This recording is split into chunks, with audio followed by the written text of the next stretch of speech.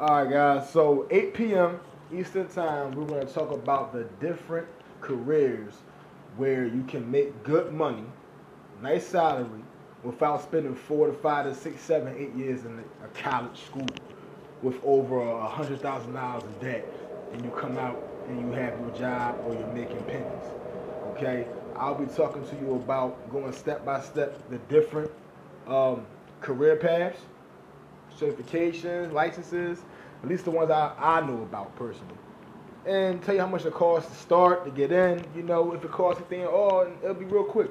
You know, something that costs, like, probably about $6,000, $7,000 maximum.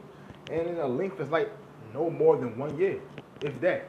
So 8 p.m., if you want to know that knowledge, you want some information on that, you need help, to provide for your family, level up yourself, make more money and stuff like that. And you ain't really trying to go to college for 4 or 5 years for whatever reason. Maybe you ain't got the time, or maybe you just ain't disciplined enough to fucking do. I know I wasn't. So 8 p.m. Get at me.